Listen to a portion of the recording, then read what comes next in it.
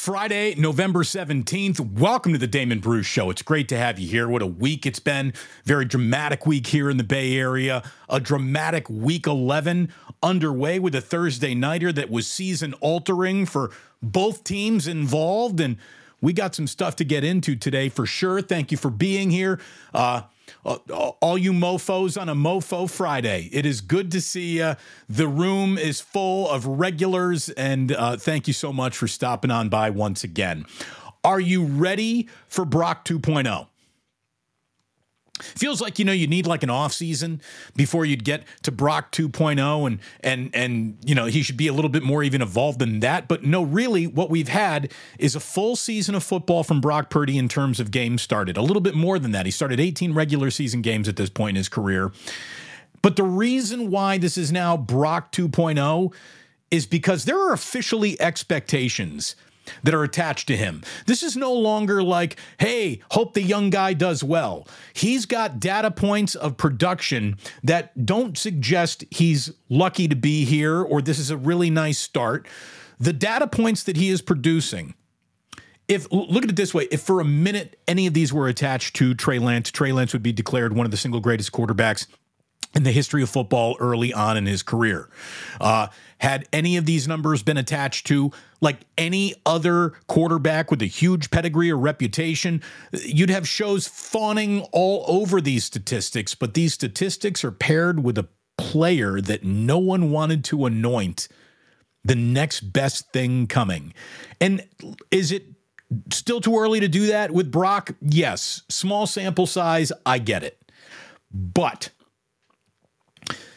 we all have to acknowledge that Brock Purdy's been playing like a seasoned veteran since his very first game, basically. Like, we were comparing him to state-of-the-art quarterbacks instantly, not his own draft class, not any other rookies. He was being compared to, well, who's the best in the game, almost instantly. What is actually going to happen when this guy becomes a seasoned veteran? Like, how much better can you actually get? Well, here comes another matchup with a former number one overall pick at quarterback against Mr. Irrelevant, who is creating some data points, as I keep on bringing up, that are very relevant that you would think, especially when you apply them to so early in one's career. David Lombardi posted a little article, an article in The Athletic, and then he put up a YouTube video that I watched, and it's something that I didn't even know about. So, we are in a new measurement of statistics boom. There are so many new things, and it's a statistical revolution in football. So there's all sorts of different ways to not just measure, yards, touchdowns, and interceptions, but what yards do you produce in terms of per average quarterback producing in the same scenario against this coverage, as opposed to that coverage, as opposed to what you're seeing on first down, as opposed to what you're seeing on third down. There are efficiencies being measured in every conceivable way against every conceivable defense in all offensive scenarios. I mean, it's almost too much, to be totally honest with you. The question, are we measuring things because they're important, or are we just measuring things because we now know how to measure them? That's a legitimate question when it comes to the accumulation of sports statistics. Anyway, right now, Brock Purdy in the NFL is the most efficient quarterback in the NFL against all defensive coverages. Anything a team throws at him, any defense, blitz heavy, 3-4, 4-3, all types of coverages, cover 2, man, zone, partial zones, umbrella, shell, whatever, like all the different coverages that you can rattle off yourself. Brock Purdy is the best in the NFL against all of them. Like, how's that even possible? That's something that you would expect of a Hall of Famer 6, 7, 8 years into their it's going to be a Hall of Fame career, right? That's something you would expect out of Patrick Mahomes, who was like, as on day one that he started, as much of a, oh my God, arrival as we've ever seen. But nope, it's Brock Purdy. It's Brock Purdy right now. David Lombardi writes, he's been accurate and efficient against all coverages to all levels of the field. In fact, Brock Purdy's passer rating of 142.2 leads all NFL quarterbacks on throws of 25 yards or more downfield. Perhaps most remarkably, Purdy has generated the fourth most EPA per that's expected points available, expected points averaged on quarterback scrambles. Not only is he throwing with more efficiency than anyone, he's one of the most efficient scramblers in all of football and is putting up better numbers with his legs than Patrick Mahomes, Jalen Hurts, and Justin Fields of the Chicago Bears. Like, what can't this kid do very well? I don't see it. They haven't measured it. They haven't really found it yet. Oh, but those interceptions in those few weeks at the end. Okay. So there's that. Anything else? No? Then I guess there's really nothing to complain about. It's an extraordinary start to a career. And if it keeps on tracking like this, almost look at it this way. Let's assume Brock Purdy doesn't improve. Well, as he sits right now, he is among the best at what he does in football. The arguments against Brock are, again, they're spaghetti strainers. They hold zero water. Nothing. They hold nothing. Trent Williams said this week that Brock Purdy, with the final pick of the NFL draft, was like winning a $2 billion Powerball jackpot. I mean, Trent Williams is been around this league. You're not going to fool him.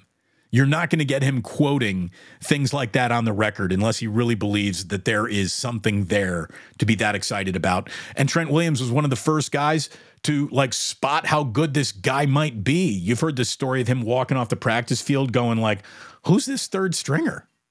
Who the hell's this kid? I want to see more of him. Never heard anything like that from Trent about Trey Lance. You just didn't. So what a start to a career. And now it's the burden of expectations. And they should be on Brock. He has earned that. Like, with great power comes great responsibility. And Brock has an incredible amount of football power in that arm right now.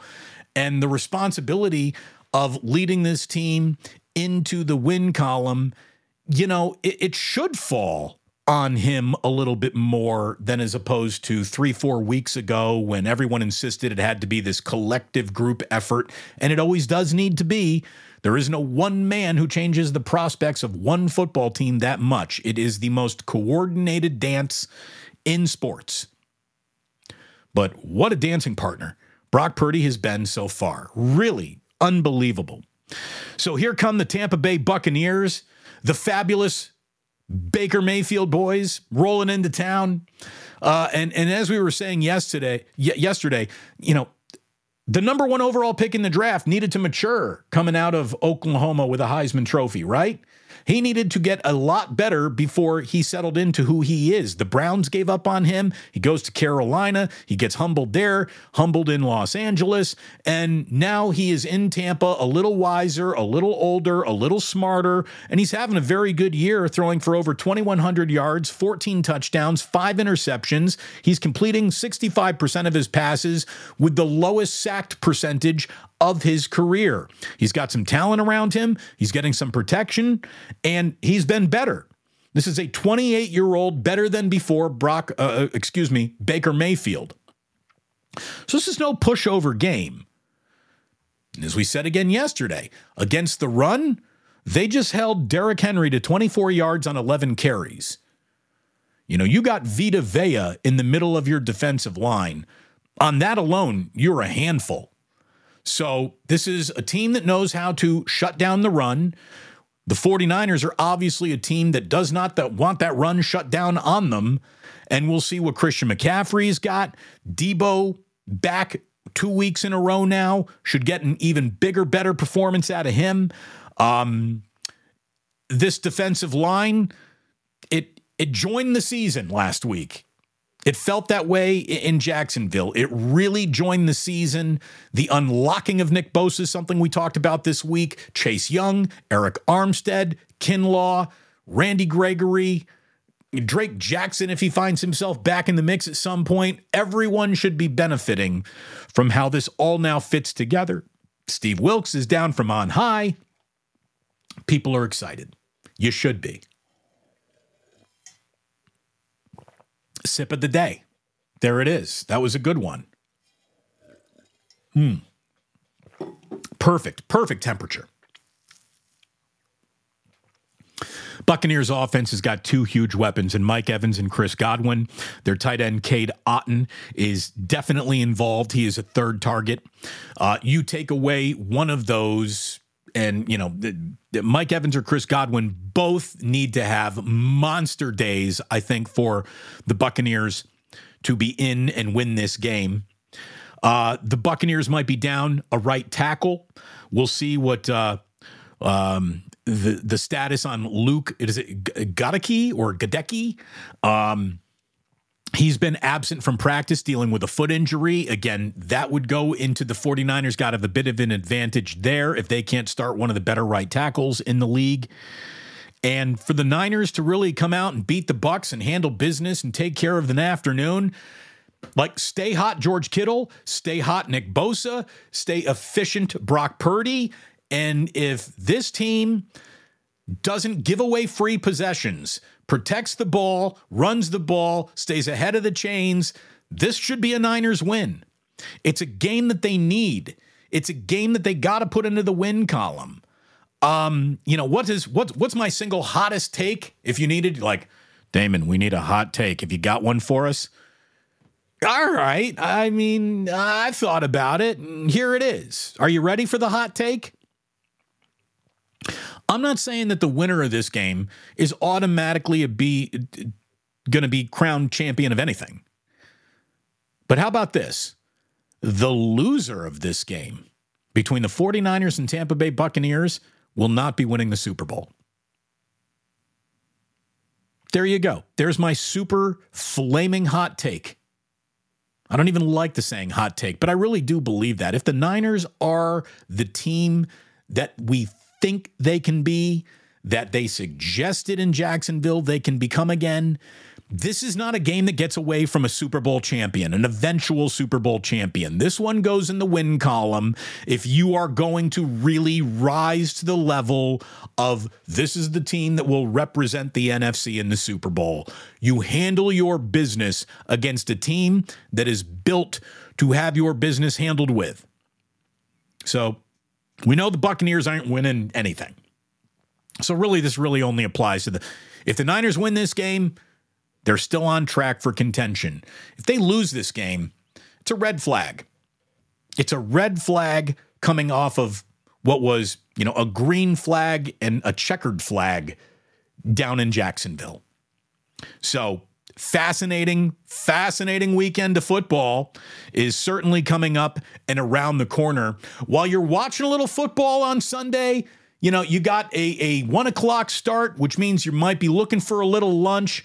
Why not get a Jamie Sirewich? That's one of my favorites at Ike's. It's a chicken sandwich with golden barbecue sauce on it. I like to throw red onions on anything, a little Godfather sauce, a little lettuce, tomato. It's delicious. It's one of my favorite fried chicken sandwiches out there. The chicken tenders that Ike gets, I even get those for the kids, the chicken fingers. They get all excited. I'm like, these are the big boy chicken fingers, boys. And they get excited when they see those. As opposed to even like the little dinosaur ones that we heat up in our own oven. But we usually get some nuggets for the boys, some chicken fingers for the boys. The same chicken fingers are on the Jamie Sirewich. It is a delicious sandwich. I highly recommend it. Try one this weekend and use the Ike's Reward app. When you order, you can start earning your way to free sandwiches. And if that doesn't sound good to you, well, we're not even speaking the same language. I guess we can't be friends. Go and check out my friend Ike. He's got a delicious lunch waiting for you, and chances are you live within a delivery range. Check out that Ike's Reward app. Also, we want to say Thank you so much to our good friends at Uncle Boys, who will bring us the Michael Urban Good for Ball, Bad for Ball segment a little bit later on. So very much looking forward to that. And I want to tell you about MyBookie.ag. MyBookie.ag is the place to go if you're looking to make some wagers this coming weekend. Use promo code Damon to get yourself up to a 50% deposit match at mybookie.ag, up to $1,000 using promo code Damon. There is a robust casino. This is a cruise ship in international waters, so there are no rules. There's just great odds and parlays and an awful lot of fun ways to make this interesting, this weekend more interesting for those of you who like to, play a little bit, shall we say. We're going to have a Club Plus coming up. Again, I see so many good friends and familiar faces. Love it. Days is saying, Damon, I'm ready to rock out with my Brock out. I knew one of those was coming sooner or later. There's no doubt about that. We got Smiley Dan, who is he safe? Is he in a safety meeting? I bet you he's safe. I count on Smiley Dan to be safe. He runs a very good safety meeting. I think he has the right things to tell people about to stay safe. Erwin with the coffee again. By the way, I backed Damon up with a full size of his favorite beans along with a short strand from Andy Town. And I'm telling you, I am caffeinated. I'm definitely caffeinated. There's no doubt about that. And I had a little bit of the Andes Town left, like not enough to make an entire carafe. So I actually combined a little bit of Andes Town left with a little bit of Phil's. I got my own blend going on here. It's the remix, the coffee remix. By the way, speaking of remixes, my boy, Jason McBride is coming into town for this 49ers Buccaneers game this weekend. And we just found out that we got a couple of last-minute tickets to Lauryn Hill dumped on us tonight. I'm going to go see Lauryn Hill tonight. I mean, the miseducation of Lauryn Hill and one or two of those Fugees albums was huge. I'm looking forward to it. I heard that this chick is as late as Axl Rose is to Guns N' Roses concerts. Like, she is a total diva. She's probably not hitting the stage until about 10 o'clock. Which, considering the time McBride's flight gets here, that fits into my schedule very, very well. But looking forward to all that.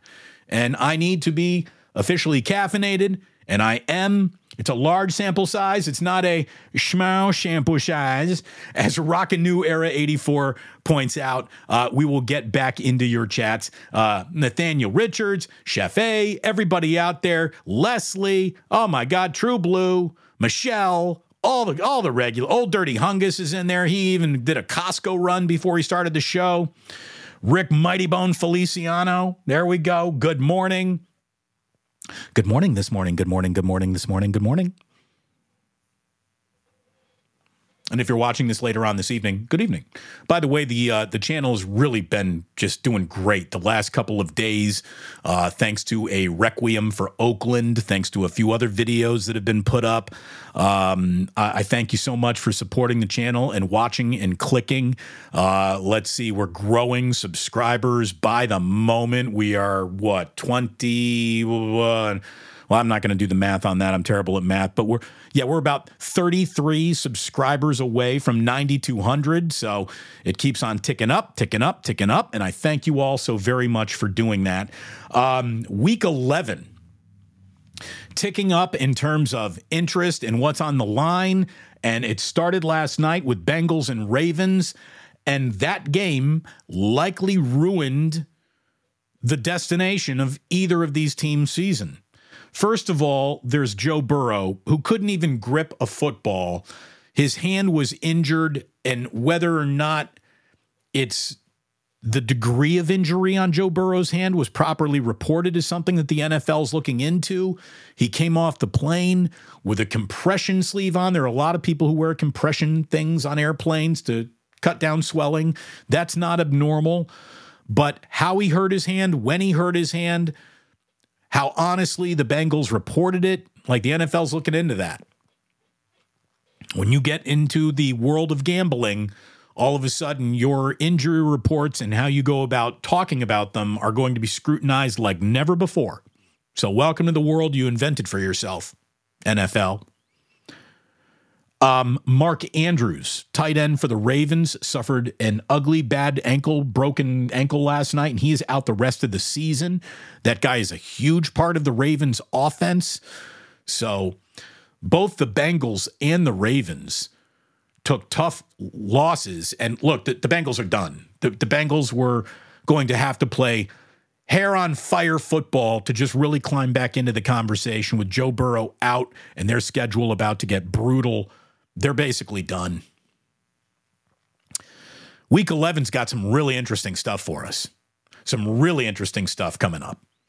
We got Steelers and Browns. That's a big game. Even though Deshaun Watson isn't playing, that's a big game. That's a big game in that division. We got Raiders and Dolphins. Kind of an interesting game. You know, are the Raiders reborn under their interim head coach, or is this all smoke and mirrors? And yeah, they beat 2 New York teams, and now they're about to get skinned alive back in Miami. Like I would bet on that, I think, happening. But this is one of those games, like if you lose this one, your credibility evaporates right there on that football field. So big game for the Dolphins.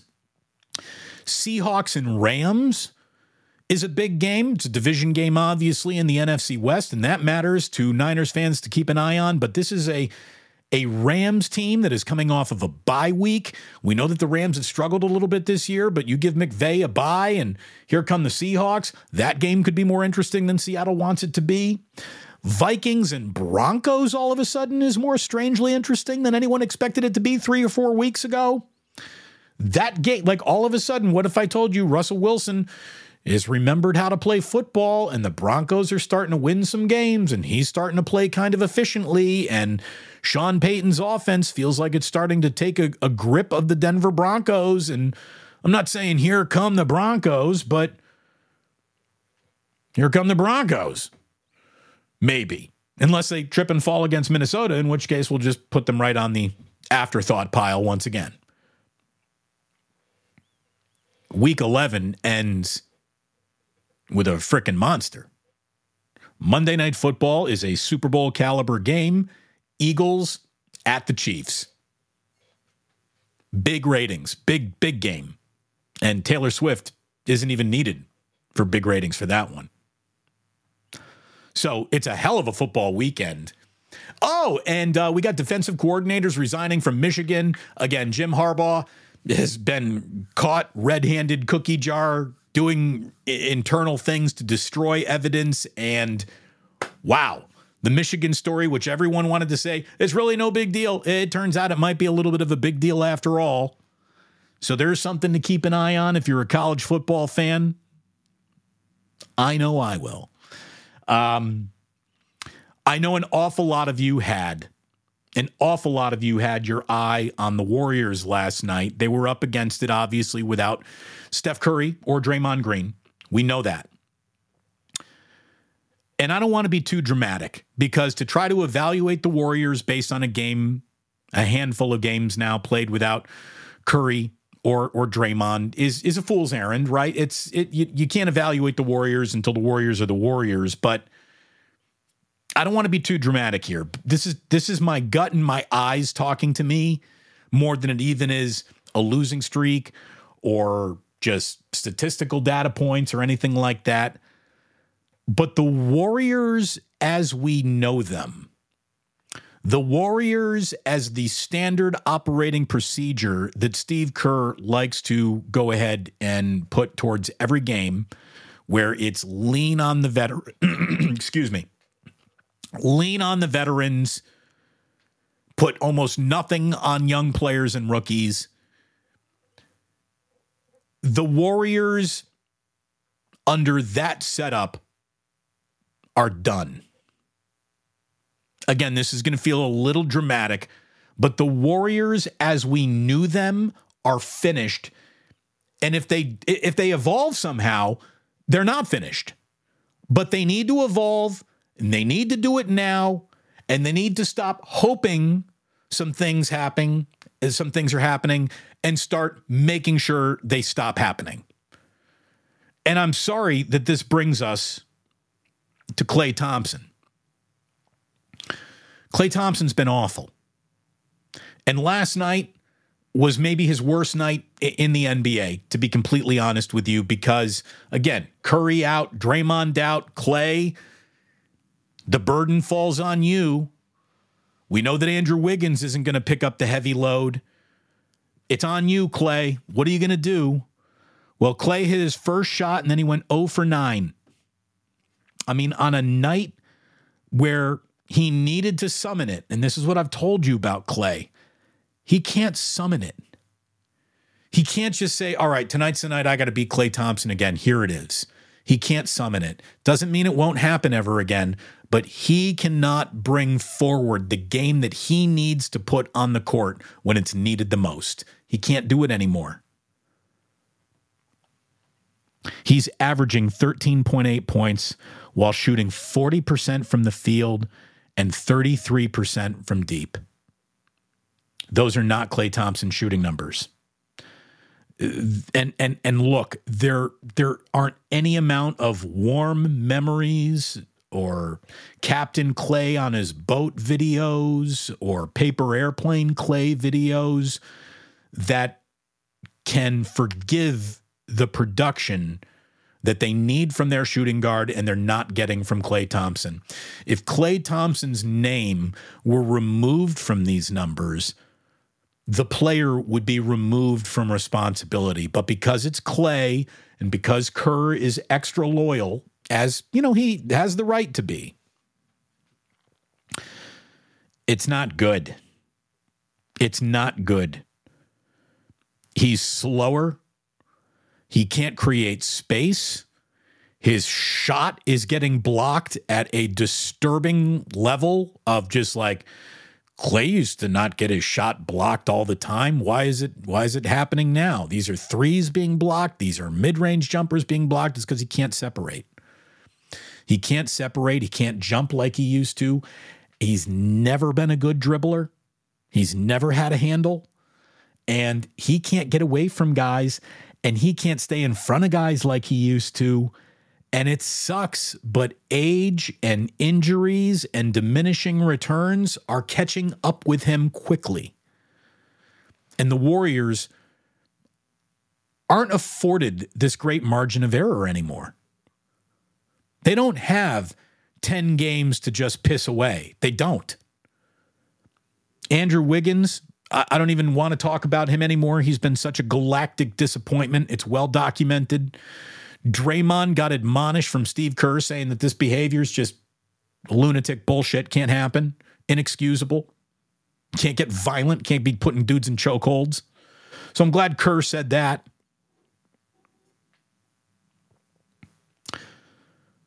But the Warriors need to start playing Kuminga and Moody and Podziemski, and they need to play. You know, they need to play Gary Payton II, who got hurt last night, which isn't good. And they got to find some minutes for Trayce Jackson-Davis. I'm looking at a team that right now, before we've even had Thanksgiving dinner, is tracking towards too slow. And I'm not saying that the Warriors are slow or unathletic.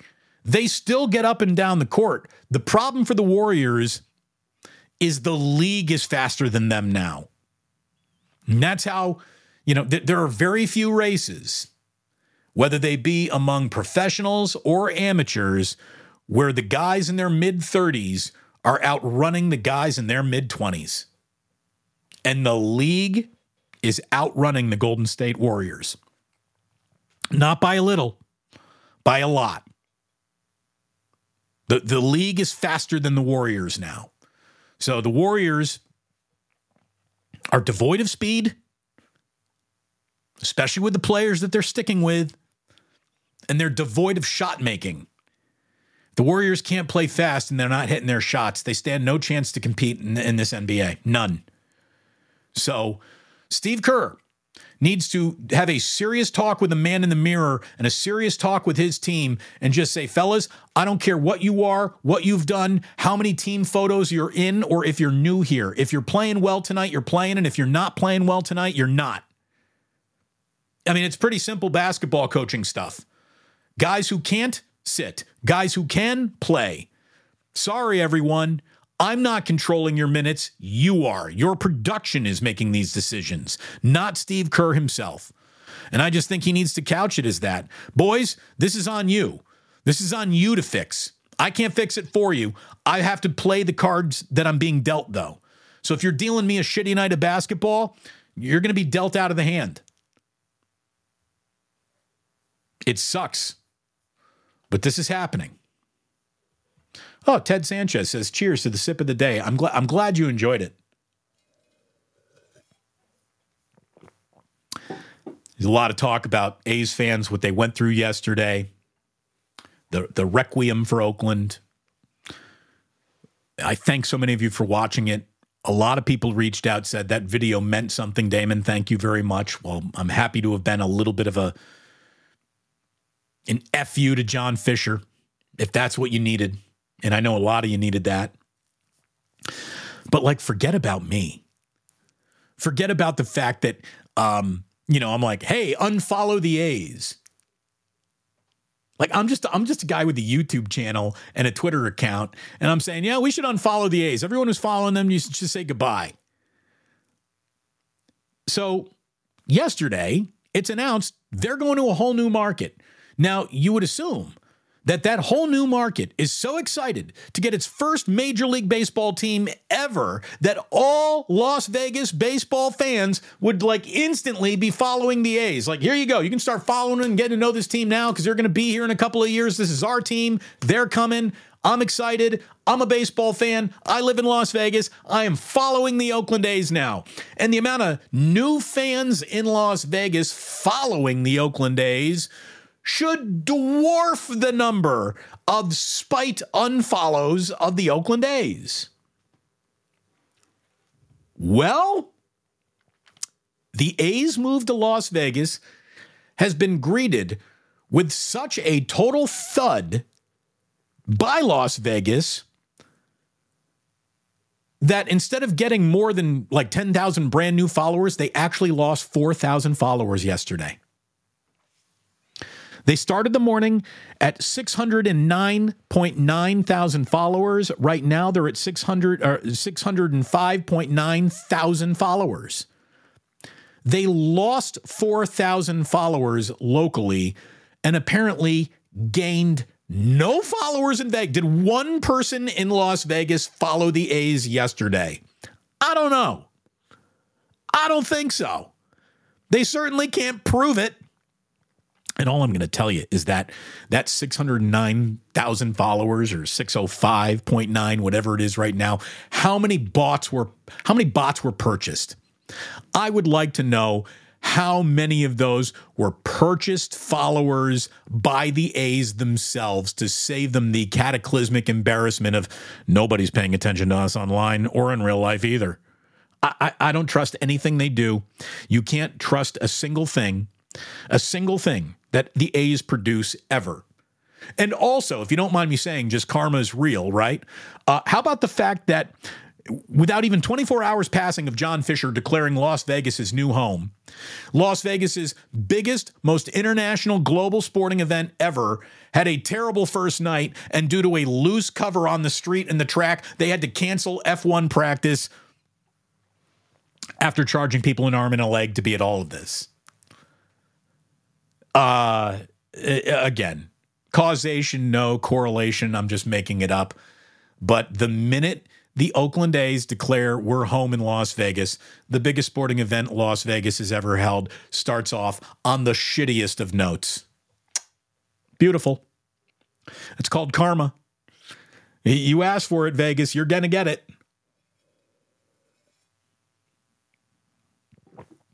That F1 race, they're saying, could be like the Fire Festival of auto racing. Fans are pissed. Locals are furious. The casinos are not happy. It has not been this. Anyone who bought a ticket at exorbitant prices feels like a total schmuck because everything is going for 90% less right now. It is not nearly the hit that they thought it was going to be. And the damn thing is going to take place in the middle of the night. Why? Why would it take place in the middle of the night? To serve the European viewer Well, aren't you supposed to be attracting more American viewers to your sport ever before with this? I mean, all you need for that Las Vegas Strip to look really sexy in a camera shot is the sun go down. But they're starting this thing at like 1, 2 o'clock in the morning. What the hell is that? Oh, Postman in Capitola. Oy, oy, oy! We got Mrs. Plus in here. She is back from Atlanta. Boys, we're so excited to see her this morning. Not nearly as excited as I was. Honey, I've had 2 kids dangling off my neck for 4 days in a row. Welcome home. Oh, it's really good to see you too. It's great to have you back. Let's see a couple of other baseball things. How about a good for ball? This is the perfect place for good for ball, right? Our dearly departed friend, Michael Urban. Our good for ball, bad for ball segment is brought to you by Uncle Boys. Check out Uncle Boys. Delicious burger. Try the lumpia. You're going to want some Uncle Boys in your life. We love Uncle Boys. I know you loved meeting. Let's just call him Uncle Boy. I know you loved meeting John when he came out to Plus Mania 2 Electric Boogaloo. He loved meeting all of you. And now, go support my man. Good for ball. Shohei Ohtani. Shohei Ohtani, congratulations.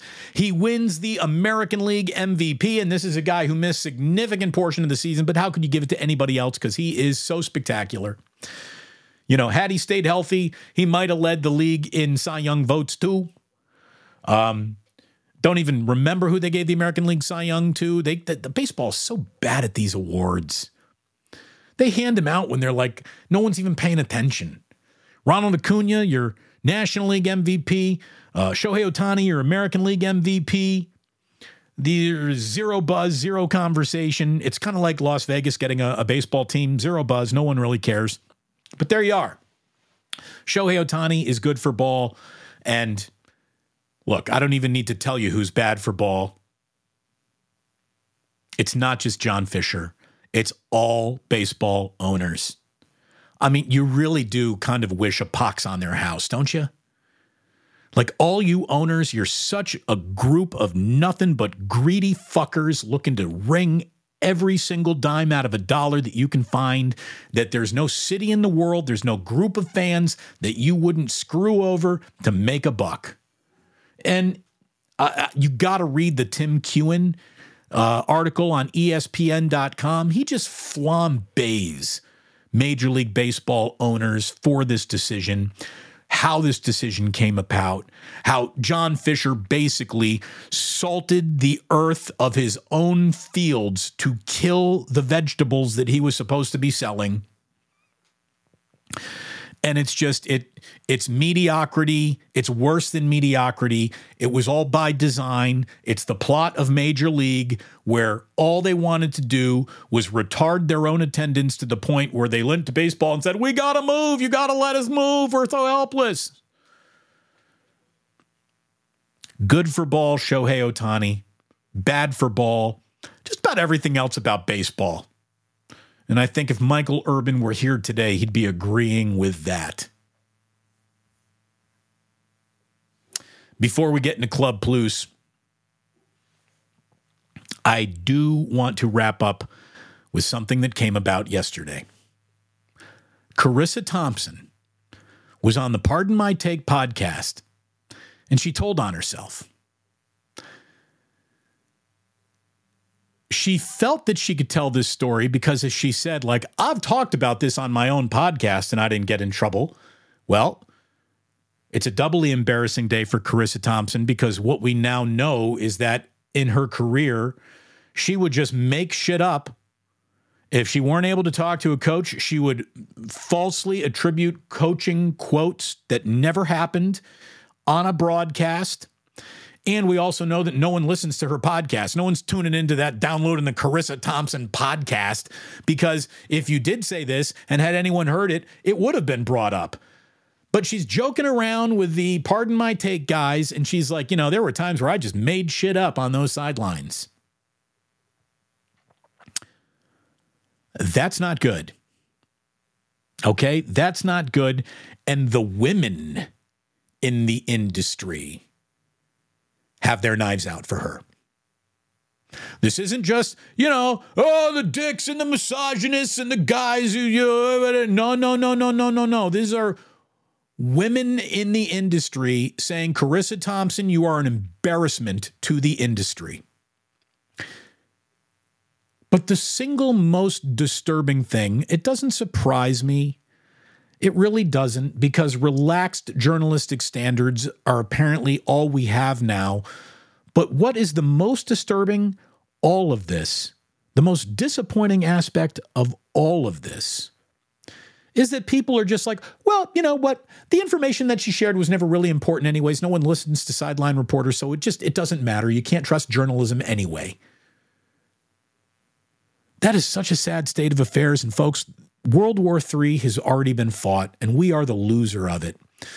The best way to erode everything that is important in America is to have a full-on nationwide distrust of media, and it looks like that seed has not just been sown, but it has germinated and it has grown. People are now expecting it to be normal to not trust journalists.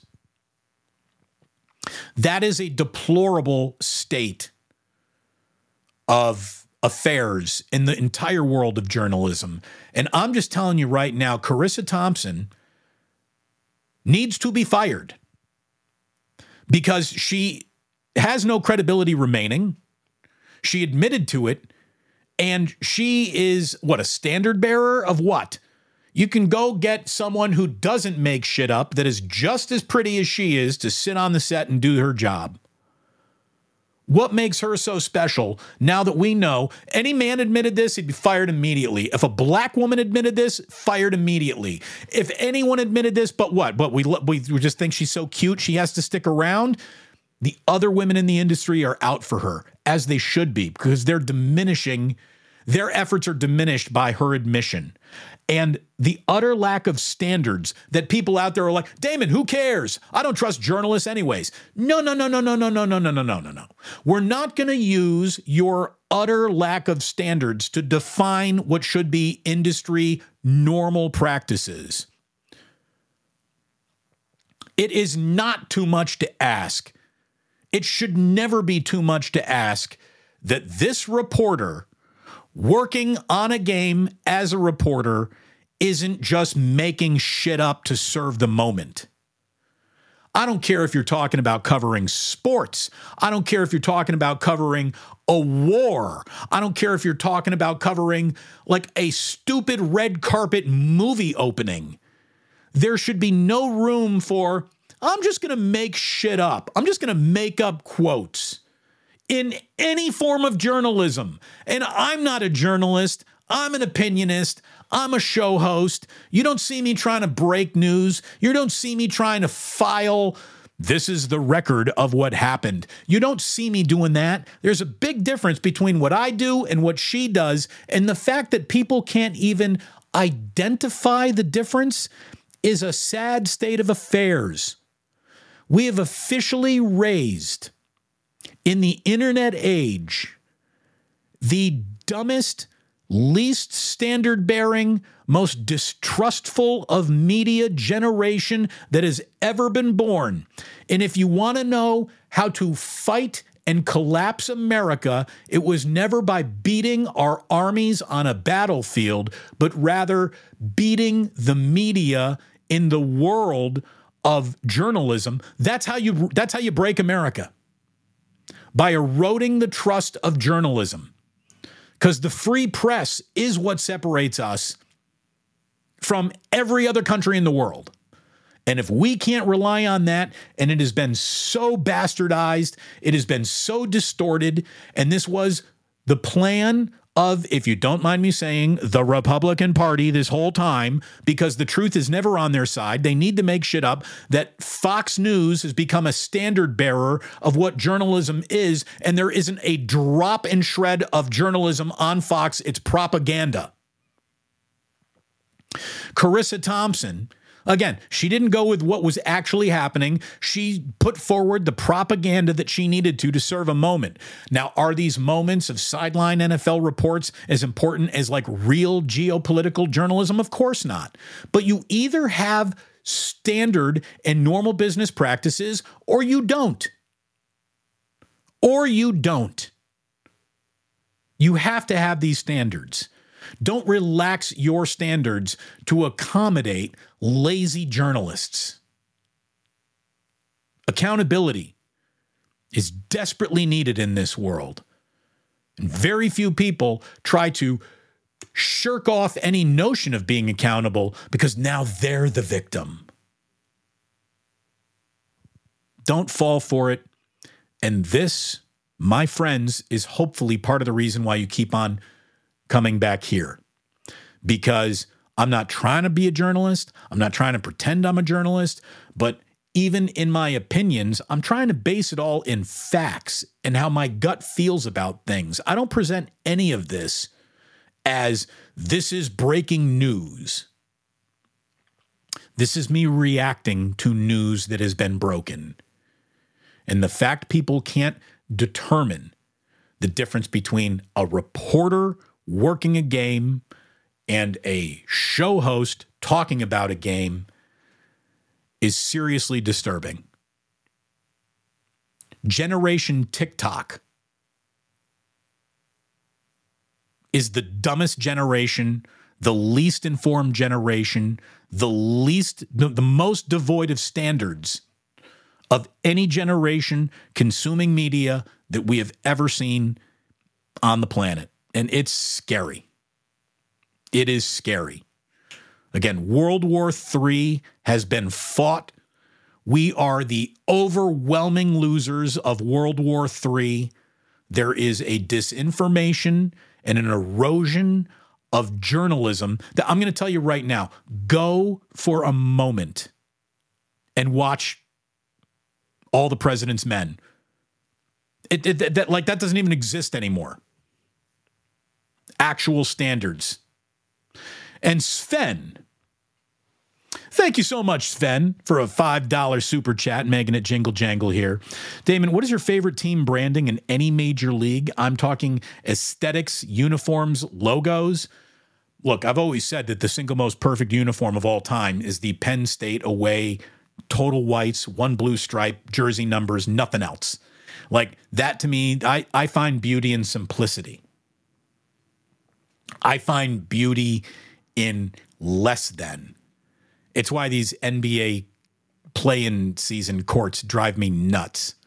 But to me, I actually think that the A's, their home whites where they're wearing white head to toe, but the green cap and the gold bill, like that was perfect. I thought the Giants have always had great uniforms. I think the Raiders have great uniforms. I always like the Cleveland Browns uniforms. Again, super simple. Old school Cleveland Brown uniforms. Not like that, the word Cleveland across and the word Browns down the pant leg. Those were stupid. I think the Chicago Bears' uniforms are perfect. I think the 49ers have perfect uniforms. The simpler, the better. And the less alternative uniforms you can give me, the more I prefer. The old Warrior City jersey, perfection.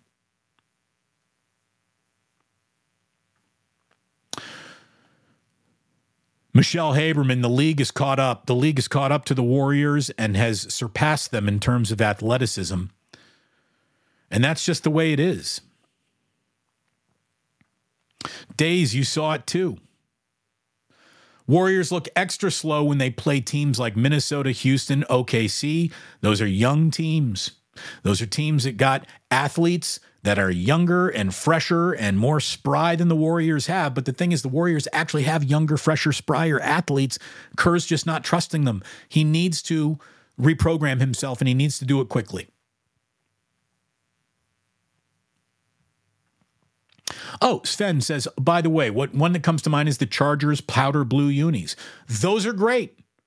Those are great. The powder blue jerseys with the yellow pants and then the lightning bolt helmet. I love those jerseys. Well, we saw the Tennessee Titans rock some Houston Oilers jerseys. Those look good. It's funny. I don't like the color powdered blue. Like, I would never wear it, but it looks good on a jersey. It looks good on the University of North Carolina. It does work. It does really work on a football field or on a basketball court.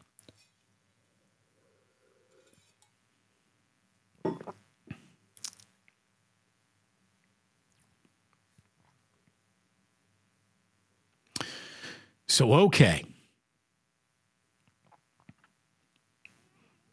With it being F1 weekend, that A's even botched the announcement. Look, all I can tell you is that the A's and their social media and they just, whatever underpaid 24-year-old is running that is not doing a good job. Okay? Not doing a good job. Joe Schmo says, I love the kid from Santa Clara. Look, Brandon Pajemski, we might reach the point in this year where Moses Moody or Brandon Pajemski is a starting guard for the Warriors. I don't know if you just keep on running Clay out there. You can't. Not playing like this.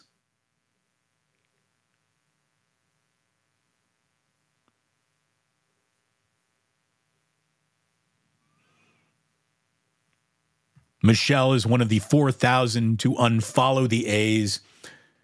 Is there a single thousand that did follow the A's yesterday? I mean, it feels like no one in Las Vegas gives a shit that they were awarded a baseball team. Like, I remember when the Raiders were awarded Las Vegas, you had people like Raiders fans like partying underneath the Las Vegas sign. And I mean, it wasn't a big group of fans, but at least it was something. A's, nothing.